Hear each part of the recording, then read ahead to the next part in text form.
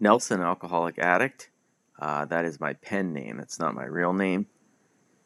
There is a very funny Instagram account that I follow. It's called Sarcastic AA Book.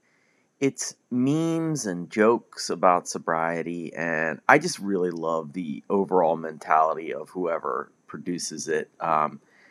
Recovery is supposed to be fun, and I should be able to laugh at myself. And some of the things about the program, and I did not get sober to wipe the smile off my face. You know what I mean? Like, this is supposed to be joyous, and so I enjoy even poking a little fun at things I love, including myself. So check out Sarcastic AA Book on Instagram. It's a funny thing to follow.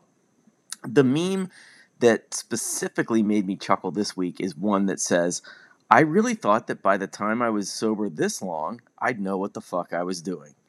And it really hits home because I do have imposter syndrome, I guess sober imposter syndrome, many days where I think something or I do something or I say something and I sit back later and think, am I sure I have been sober since 2008? Because that is not the behavior or thought pattern of someone that's been sober for over a decade. And that's apparently a common theme because, well, there's a meme about it, right, from a big AA person, and also there's a bunch of old recovery sayings that I've heard that relate to that. I've heard many people say something along the lines of, at 1 year sober you get your marbles back, and at 10 years sober you get to play with them. I get that. I still think my marbles should be handled like a library, like a really strict library, where I have to go in, show proof of sobriety, and then I get to check my marbles out for a few days. But I have to return them, and if I don't, I get fined.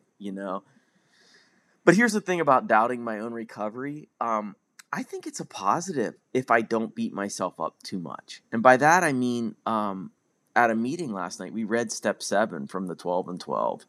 And that Step 7 encourages us to humbly ask our higher powers to remove our character defects.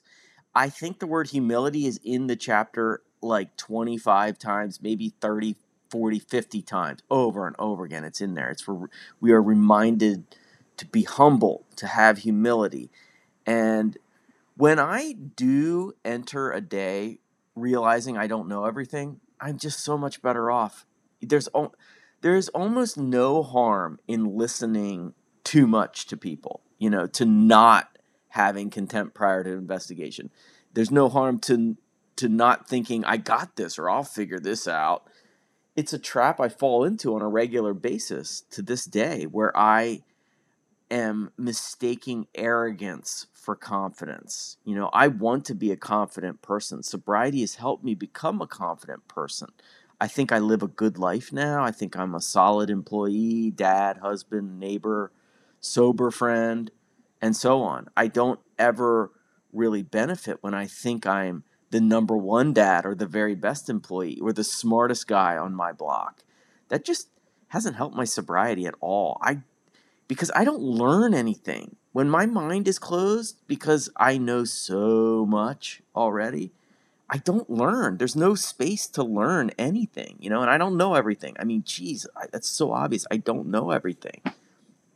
The bottom line is I've found more success in recovery when I constantly ask for help. And when I first got sober, I thought that asking for help, that's something you do at the beginning, and then you figure everything out, and then you can ease off on being vulnerable. And it's the opposite.